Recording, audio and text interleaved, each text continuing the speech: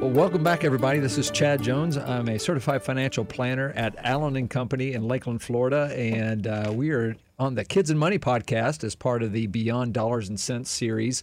And I'm joined by Robin Chaddock, our Director of Marketing, and John, our illustrious producer. That's right. Illustrious is a few more syllables than I think I'm worth. Well, it's the only word I've listened to the podcast back, and you know how you cringe when you hear your own voice. Yes. And then I realized, like, the crutch words you use all the time. Yeah. And certainly my descriptor of you is the exact same word every single time. It's illustrious. So now it's just become part of the title. I appreciate that. It's illustrious producer John. I dig that. But I think he's trying to campaign to help you, on the getting a little more. Oh yeah. I mean, throw some of those superlatives. More cheese, more breathing room, right? I dig that. Yeah, absolutely. Every day. But yeah, isn't it funny though when you listen back to that kind of stuff, and it's almost torture. It's like self-torture to listen to it. At this point, I'm used to it, so I was kind of like, I got to listen to it for content to make sure I'm like not, over baking some concepts, or you keep talking about the same thing. But yeah, I'm like, man, I say illustrious all the time. It's almost like as bad as the sports figures on ESPN and stuff say, oh, no question, no question. They always say no question. Like, certainly there's another phrase you can use there, but apparently I don't know how to do the same thing. So. I'm a big fan of absolutely. Whenever I agree with someone, absolutely. Oh yeah. Oh, that's my favorite text word. Yeah. Absolutely, all caps. Absolutely. Perfect is the second favorite. Yeah. Yes. I certainly have my crutch words. I'm sure I have them in doing this podcast as well. But here we are. We're back. We've got like 14 podcasts in the can, if I counted them correctly. You have, and it's exciting. It's exciting, seriously. If I hadn't counted them on the website and someone asked me, like, so how many do you think you did? I'd have been like 7, 8? No. Back to really what you were just talking about, I do listen to all the podcasts, and I'm like... I'm sorry. I'm like you. He gets paid to sound good. You and I are doing this kind of... This is a pro bono gig here, right? That's right. But you really do sound... You sound great. Cool. I have tuned myself out. You sound really good. Appreciate it. Yeah, seriously. And John, well, you're supposed to sound good. The dulcet tones over here. There we go. The illustrious smooth, velvety voice of John, the illustrious producer.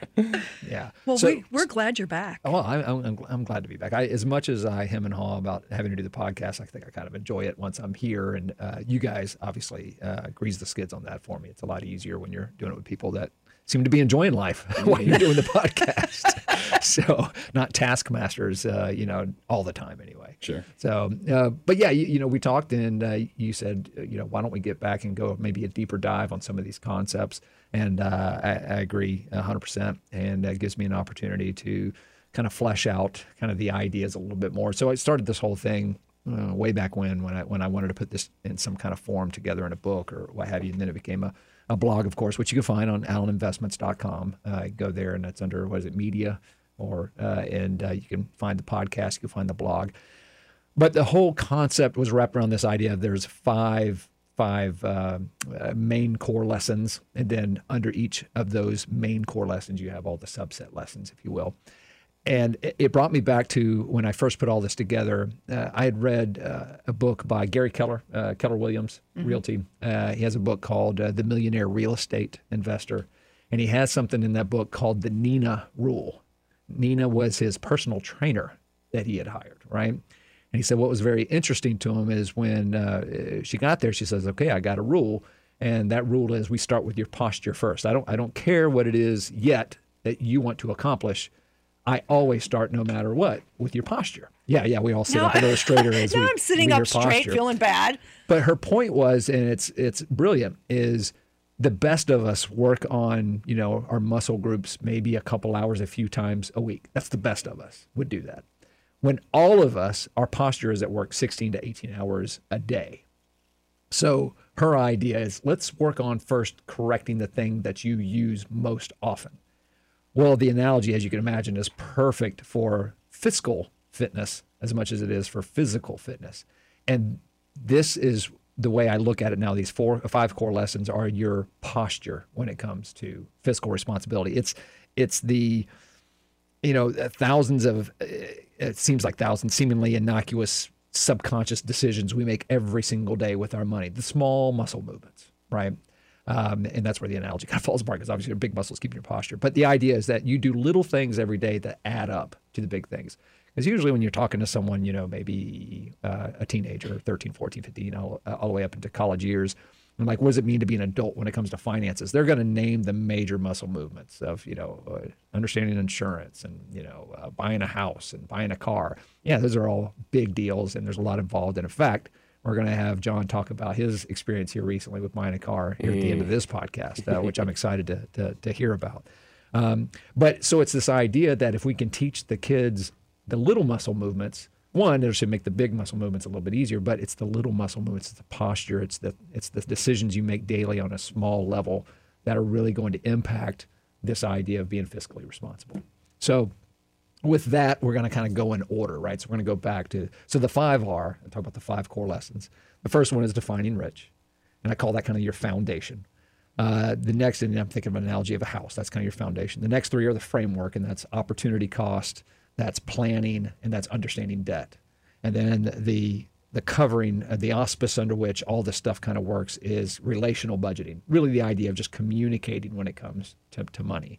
And we can go on I'm sure there'll be a whole podcast on that, how emotional money is and what it can do to relationships as far as strengthening them or driving a wedge in them. Mm-hmm. So, and I think we've all experienced one or both of those experiences, maybe even several times over.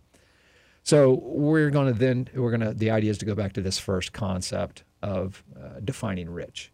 So before I kind of start into that diatribe, if you will, have either of you had an opportunity to consider kind of breathing room in your finances as it pertains to kind of a definition of rich and the whole stuff thing that we get stuck in, the whole circle? Any conversations, anything you've seen in your own life, or that's... I think for me, it would go back to the small muscle group types of things in going through my statements. I'm seeing an awful lot of charges for streaming and Apple, and it's absolutely frightening what that dollar amount accrues to. And I do it quarterly just to kind of keep in check, because it's real easy to say, yeah, Paramount Plus, I need you. Yes. Sure you do.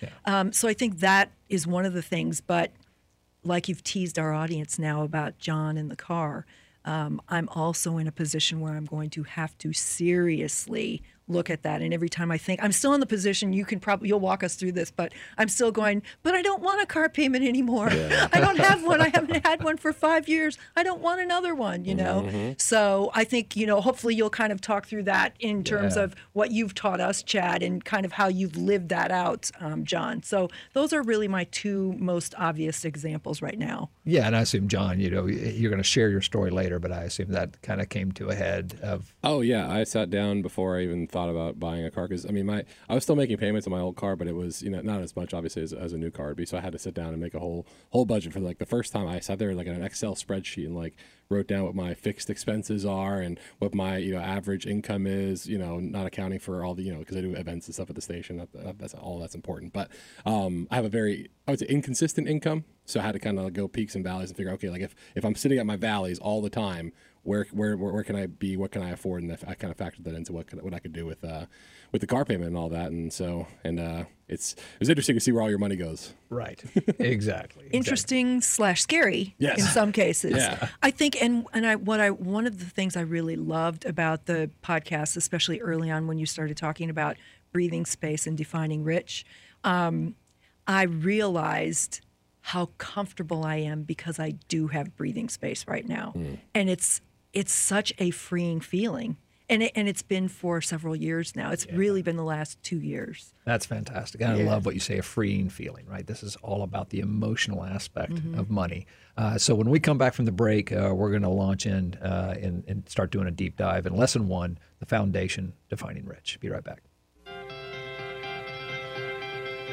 All right, so we're back and we're talking about defining rich.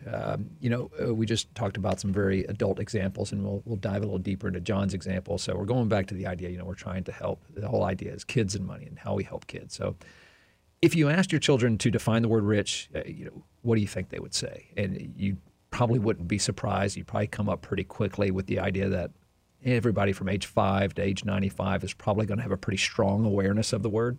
We see it a lot in social media and movies and music, and it's why I use the word rich and not wealth. It's the one that most people can attach themselves to pretty quickly.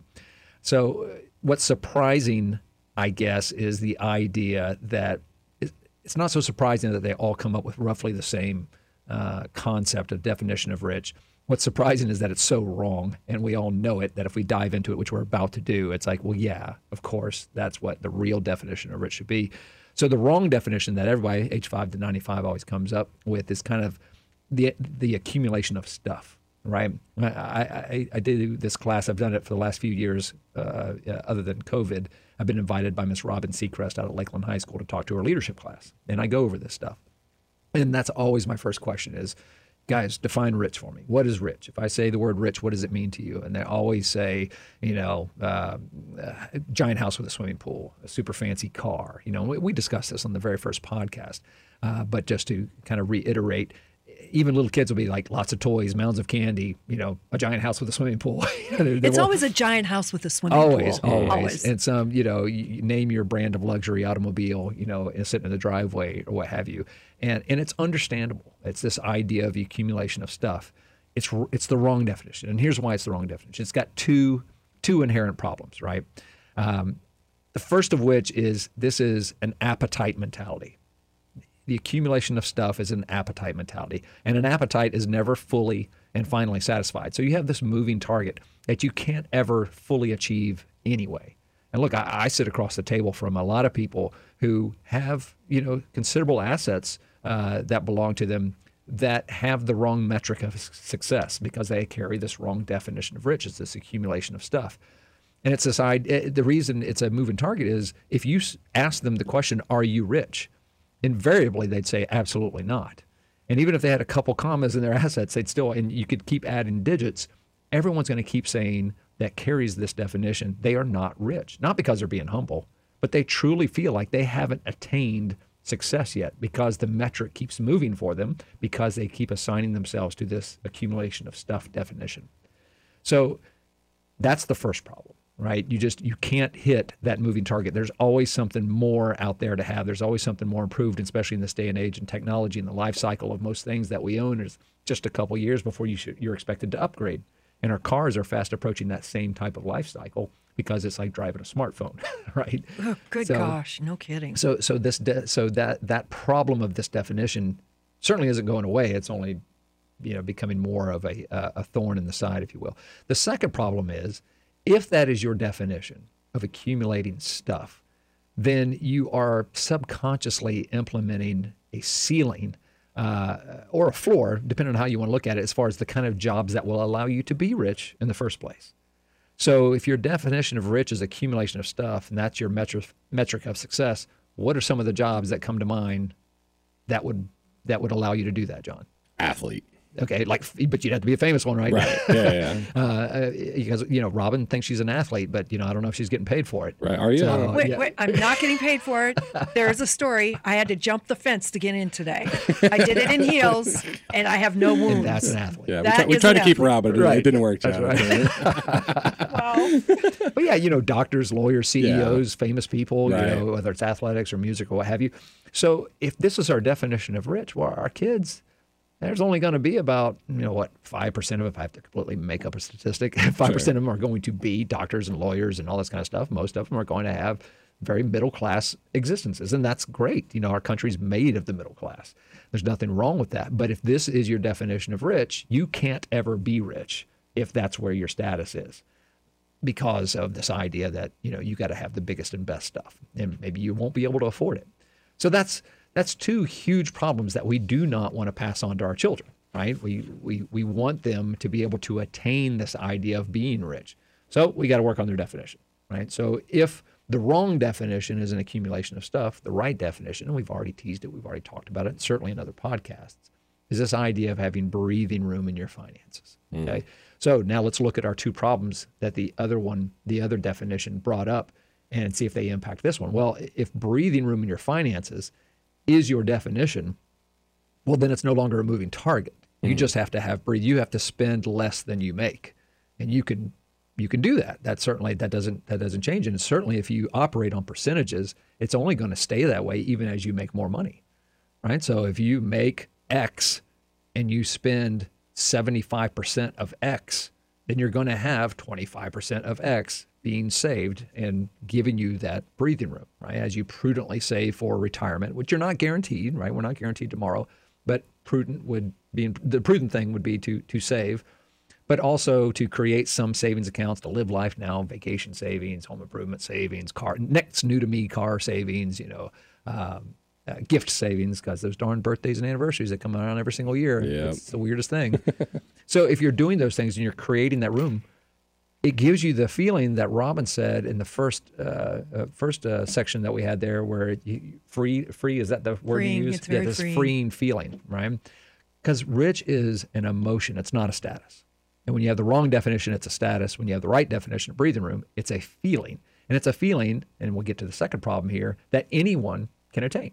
It doesn't matter what your job is. You dig ditches, infamously, if that's the right word, teachers get underpaid, right? They don't make a whole lot of money. And they may think, well, then it's impossible for me to be rich. Well, I don't agree with that, because you got the wrong definition if that's what you believe. You can make the money of a middle-class person and be rich. And I've given this example before, maybe even on the podcast. I've had a client before that made, after bonuses, they made 7 figures a year, and they were not rich. They had no breathing room in their finances. They made several poor decisions with major muscle movements in their finances and did not feel free, certainly didn't have freedom, and didn't feel emotionally secure, even though they made all that money.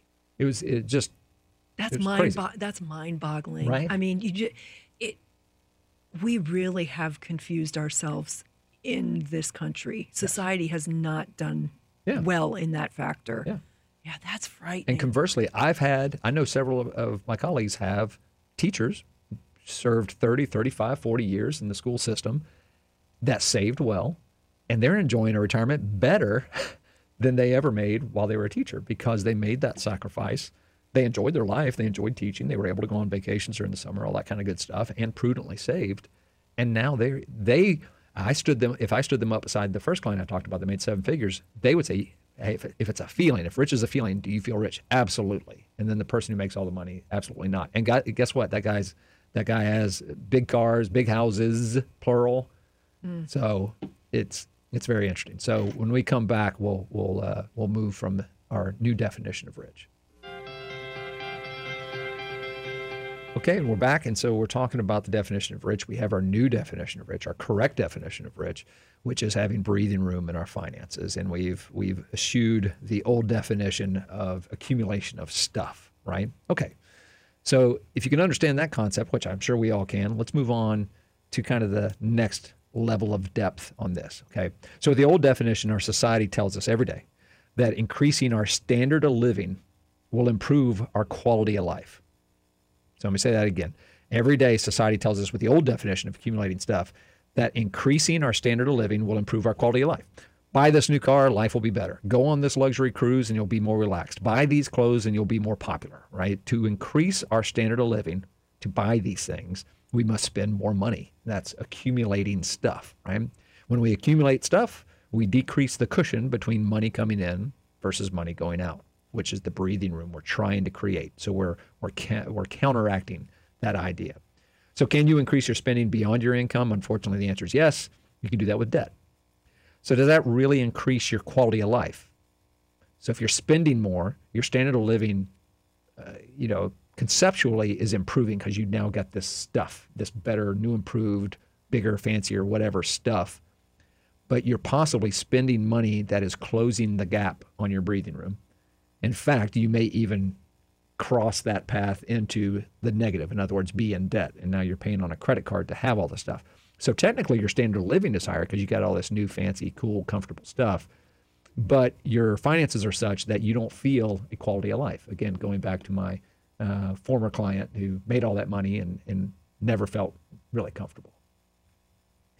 So according to a recent Gallup poll, young adults with $50,000 or more in debt fall short of those with no debt in 3 key areas of well-being: financial security, physical health, and sense of purpose. And that last one, sense of purpose, I mean, that doesn't cut to the center of a parent's heart. So if your kid, basically this Gallup poll is saying if your kid is carrying debt, they have a reduced sense of purpose. poorer physical health, and certainly poorer financial security. So I would submit that your quality of life and your sense of purpose only increases when you have financial margin or breathing room. So in some cases, you have to deny the increased standard of living to increase the quality of life. It doesn't mean you can't have nice things, right? And it doesn't mean it's permanent. It doesn't mean it's permanent. It's often trading short-term gratification for long-term gratification, which is foreshadowing, our follow-on concepts when we talk about opportunity cost and planning and understanding debt, certainly. But before we get there, so here's another way to look at it. I like analogies, and I may have covered this before, but I'll do it again. So imagine you're at the Grand Canyon. All right, you're standing on the edge of a cliff. Your toes are hanging over and a strong tailwind behind you. So where's your focus? All of your being is concentrating on not falling. I mean, you can't relate to anything going on around you, and you certainly can't relax. But what if you were 30 feet away from the edge? Now you're enjoying the majesty of the sight before you, and you're aware of your surroundings, and you're relaxed. Why? Because you have margin, room between you and the chasm. Our new definition, Rich, centers on the quality of life and the emotional benefits of having distance between income and spending, just like between you and the chasm that is the Grand Canyon. The old definition centers on standard of living with the false assumption that you'll achieve the emotional benefits by having more stuff while pushing you closer and closer to the edge. And you and I both know better. I want to be careful that I'm not trying to bash having stuff. The problem is I often sit across, again, the desk from good people, great success, who have chosen the metric of stuff to reflect how they're winning with money. Unfortunately, that's just not the case. Quite simply, their need for more eclipses the rational decision to spend less than you make. So finally, I want you and your children to have nice things or stuff. However, this inevitable accumulation should be a byproduct of having margin in your finances, not the goal or end state. So recognize that I said the inevitable accumulation of stuff. We've been doing this the right way in my household, the right way as far as making sure we have breathing room and saving prudently and all this kind of stuff. We've been doing this the right way. We still accumulate stuff. It's inevitable. Okay? Because again, we like nice things. There's nothing wrong with it as long as I've saved up for this and I can now afford it, so I get it. And I would joke with my wife all the time, I would love to have a bonfire in the backyard and burn half the stuff in our garage. I mean, I also have an issue where I'm not as sentimental I don't get sentimentally tied to artifacts. Oh, I'm the opposite. I've got so much just stuff crammed into my garage, right. Camping equipment that I've never used. Oh, it's great. Well, see, that's at least practical stuff that can be pulled out, dusted off, and used. Sure. There's a lot of stuff in my garage, and I'll just keep it at this, that cannot ever be used again. And it's just sitting there for simply memory's sake. And it's for this torturous exercise of looking at it and crying. And then you put it back for some other period down the road where you're going to pull it out, look at it and cry. I don't get that. Yeah. So that means you have a big, what I call the giant Tupperware bins of kids' artwork from when they were in the second grade. Oh, yeah. Yeah. Oh, yeah. Yeah. Oh, yeah. I know the bins that you have. Not just that, although that is a huge percentage. We're talking about stuff that our parents kept on us that they have now finally been like, okay, I don't need this anymore. Yeah. Here's your old stuff that I kept for me sentimentally. Now I'm giving it to you to add to your stuff. Okay, George Carlin does a great stand-up on other people's stuff. Right. That's as much as I could say about that, given George Carlin's choice of words. But oh my gosh, yeah, we got so much stuff. But anyway, the idea is that, look, I'm not against accumulating stuff, and it's going to happen anyway. Just we need to be a little bit smarter and understand that this idea of increasing our standard of living is not necessarily, it's not a direct correlation that our quality of life will increase. In fact, there are a lot of cases where I could argue that it does the exact opposite. Your standard of living may increase, but your quality of life will decrease if you don't have the money to afford it and pay for it up front. So then I'll carry us into, kind of the last part of delving into this defining rich idea. And we have a few lessons in the podcast, in the blog and in the little book, I call it my pamphlet that I wrote. That's all based on. And one of my favorite lessons in here, and one of our favorite stories, and one of Robin's favorite stories, is about lemonade stands. I love the lemonade stand. What I love about the lemonade stand is this lesson has been around for since there's been lemonade, right? Sure, sure. I mean, my dad probably had a lemonade stand. He's 82. So it's just a tried and true. And in fact, I think I mentioned this before.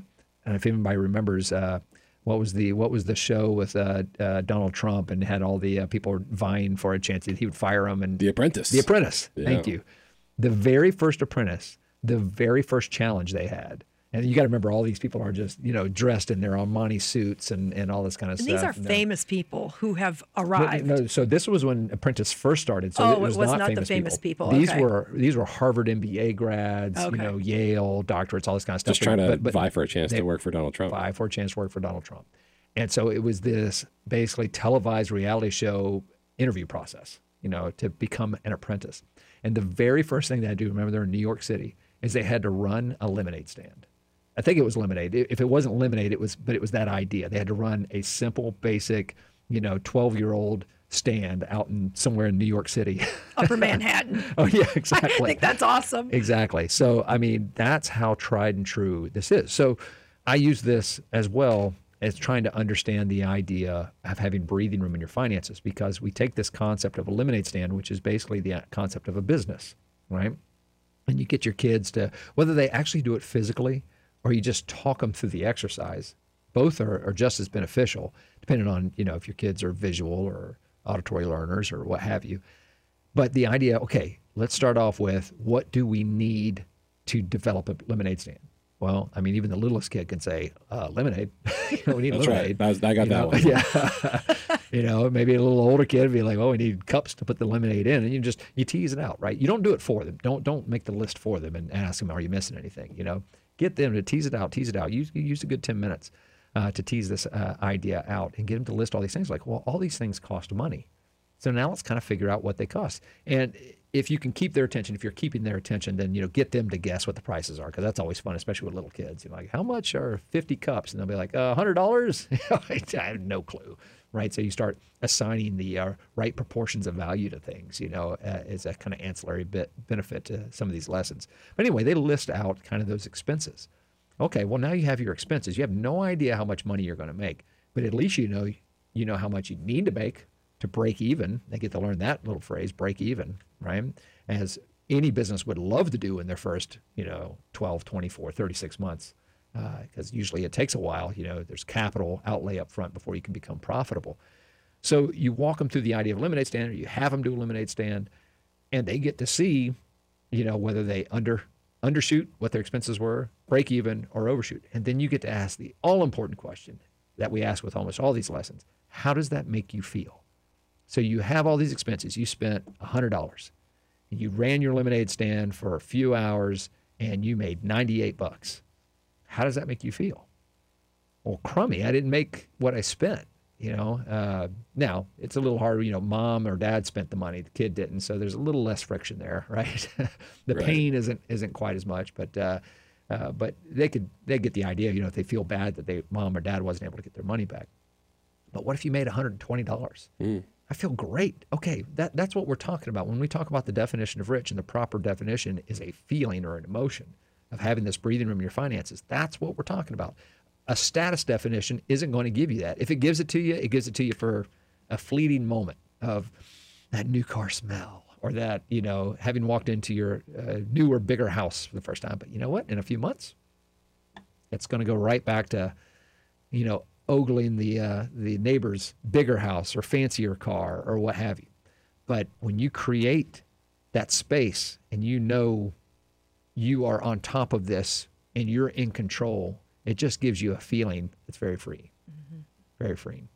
So after this, we're going to move into our last section. We're going to hear about John's experience in car buying and see, how all this ties to being an adult now. Oh, God. Yeah. So we'll be right back.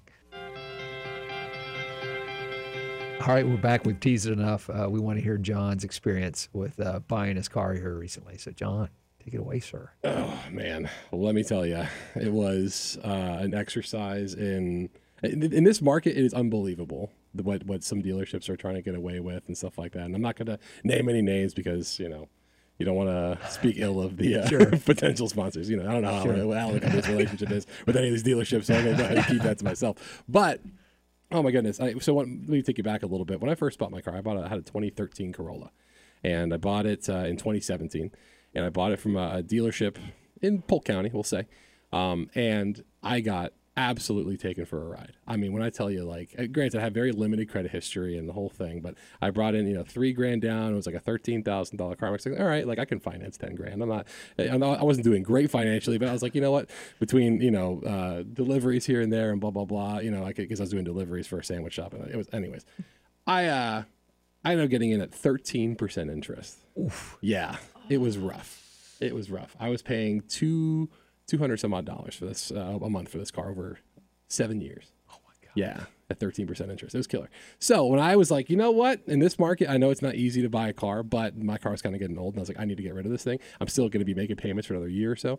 I don't need to be doing this anymore. So I went and I bought a car. Now, all over the place, you see, all these dealer markups. You're talking like $7,000-8,000 for everything. On top of what the MSRP is. They say, oh yeah, we'll give you MSRP, and then we got all these dealer add-ons where these the nitrogen-filled tires are $600. And, talk specifically, because when you and I were talking about this, I want you to talk about some of those add-ons so people pay attention to that. Oh yeah, absolutely. So I didn't realize this. So I went into these huge like YouTube holes, right, of people who are former car dealers and all this stuff, and people just talking about these are certain things that a lot of car dealers are going to try to get away with nowadays. And so I was going crazy with all the research. I've never done more research in my life. When I was in high school, I was not a research guy. I was not a study guy. I was like, I'm going to show up. I'm going to pay attention to the teacher 75% of the time, and then whatever I get on the tester quiz is what I'm going to get. I was not. I'm not a laureate over here, okay, by any stretch of the imagination. So I thought, like, I need to really get crazy with all the research I was doing. So I went in and watched a bunch of videos on YouTube, read a bunch of articles online, and all that. And I didn't know this, but a lot of times these dealers, they're getting, what's the word I'm looking for? They're getting these cars not directly from the manufacturer. They're getting a lot of times from distribution companies. And so it kind of keeps them out of the loop when it comes to what comes in on the car already. Now, certain dealers will just add stuff onto it. So we're talking, like I said, the nitrogen tires. Air is like 80% nitrogen as it is. Like that's 20% nitrogen that you're getting, whatever benefit they say it's going to be. Seriously, you'll see that on a sticker and you'll go, I better have nitrogen. Sure. I mean, To me, it sounds like my tire's going to blow up. Yeah, exactly. So between that and then people were charging $400 to throw some vinyl pinstripes on the side of the car, and then people want to put a roof rack on it. Oh, that's $1,500 for the roof rack. I'm like, what roof rack costs $1,500? I'm going to put a shopping cart on top of my car and just call it a day. So, I kind of, went in and tried to figure out where I could get a good deal on everything. And I ended up finding a nice car at a dealership locally, in town that wasn't, that didn't offer, they didn't add any extra stuff on it. Like they said, this is the price is the price. And I even negotiated it further down because, a little fun fact for you, the longer a car is on a lot, I don't know if you know this, the more a dealer wants to get rid of the car. So because it occupies a certain amount of space, and it's like much like a grocery store. If your product's not pushed on a shelf, that shelf space is valuable intrinsically. Right. So you want to push that product out, as soon as possible to get either more of the same product on or get something else in there that's going to sell faster. So I found a dealership in town that was selling, that had inventory, which is huge because a lot of places don't have inventory anymore. And it was just, it was a whole mess, but I ended up getting $1,800 under MSRP.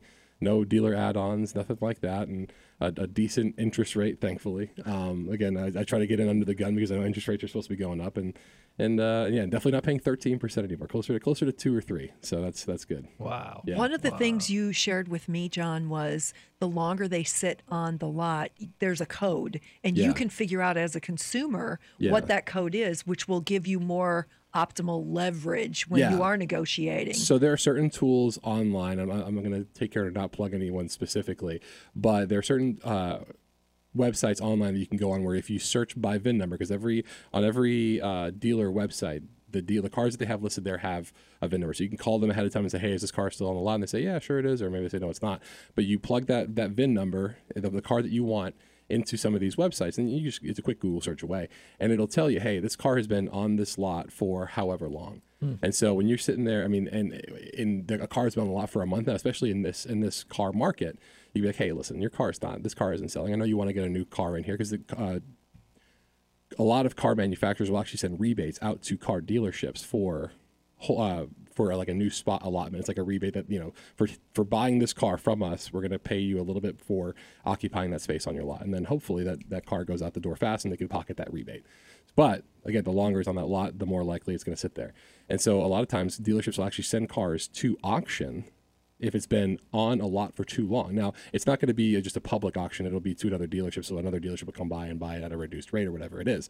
Or you have to have a special license to attend some of these auctions. But if a new, even if it's a brand new car, if it's been sitting on the lot because either, you know, maybe it came from the factory with a scuff on it and someone decided they didn't want it, or just it's a model and a trim package that no one likes, or, you know, whatever the case may be.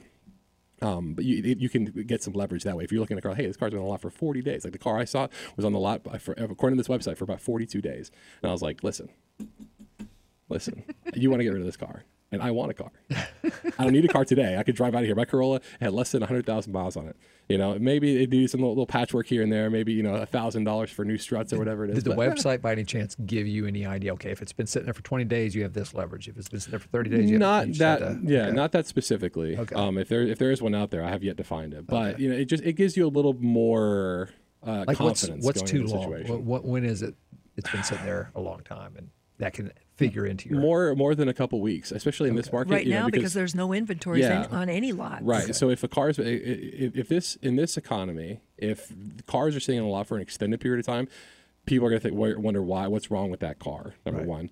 Number two, dealers, again, because it occupies the space, they want to get rid of it. So if they're looking at this car and they say, hey, it's been here for 40 days, and in this economy, no one wants to buy it, we got to get rid of it somehow. Right. So, you know, that's another feather in your cap, so to speak. And I will say, a lot of times there's so much power. I mean, when it comes to when you're negotiating a car deal, of just being able to walk away. Yeah. We had talked a little bit about that off the air. I was like, if you don't need a car, first off, don't buy a car. But it's better to buy a car when you don't need it than it is when you need it, because you have a lot more leverage. You say, hey, listen, I can just come back a week from now, 2 weeks from now, go to this dealership, that dealership. It doesn't matter to me. I'm on my own timeline. Yeah. As long as there's no emergent need. I mean, you're obviously looking for a car because you know you're entering that season of life with your current car that like more than likely the next thing that happens to this is going to be more expensive than what it's worth. Sure. So exactly. And that's kind of where I was at, where I was like, you know what, like I needed to do struts on my car. I knew that, and it was going to cost about $1,000, $1,500 to do that. Now my car was worth much more than that, but I was like, do I want to just eat $1,500 and take out a personal loan because I don't have $1,500 in cash just lying around, unfortunately. Right. Do I want to do that, or do I want to go out and buy a safer car, a nicer car, whatever it is? And so